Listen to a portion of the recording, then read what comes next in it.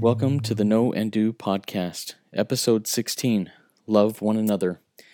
I am Justin Barton, a son of God and the host of the Know and Do podcast.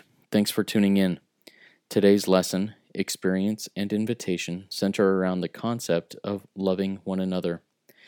I love the insights I gained from this experience of a man with Jesus from Mark chapter 10, verses 17 through 22.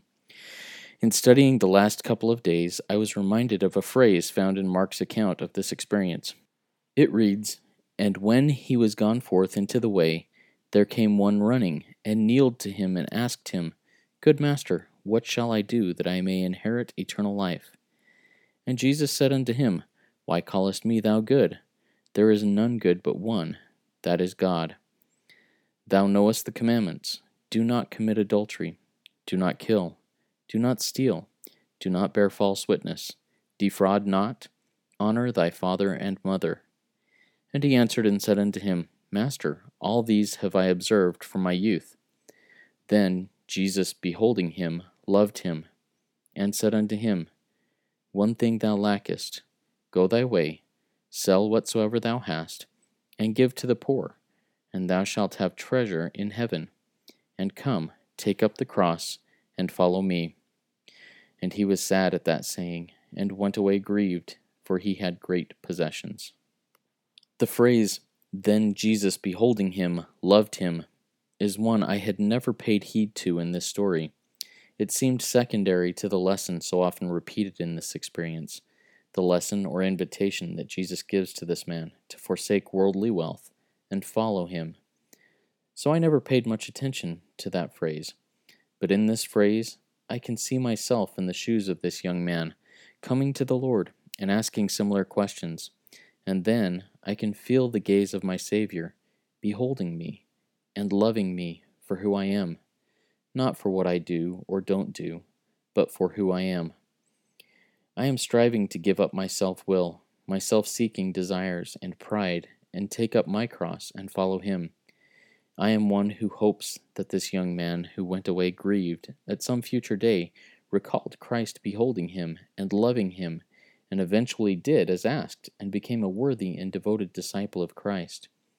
I am grateful for the eternal principle of second and second thousandth and second millionth chances, for the eternal and infinite nature of Christ's atonement for me, that I can, even later than the first request, sell all I have, submit my will to God's, and come, take up the cross, and follow him.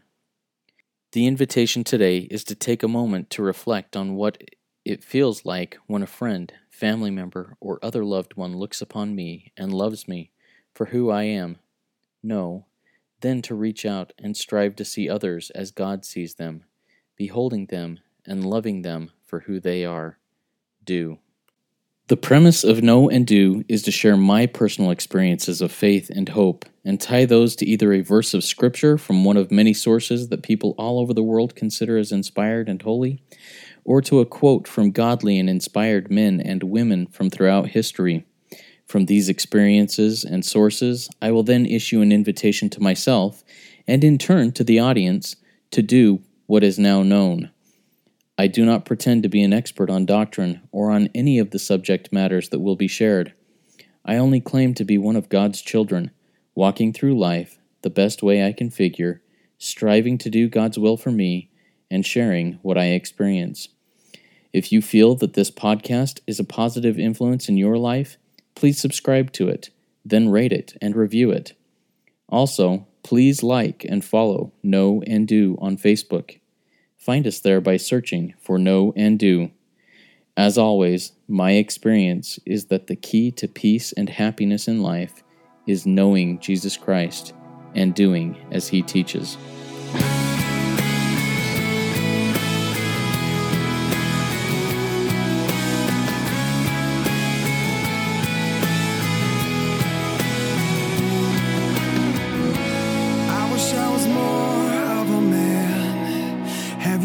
I felt that way.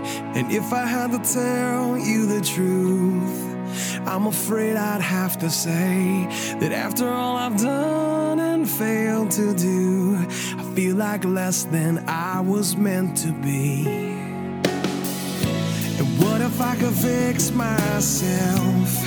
Maybe then I could get free.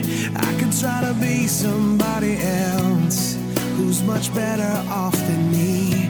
But I need to remember this, that it's when I'm at my weakest I can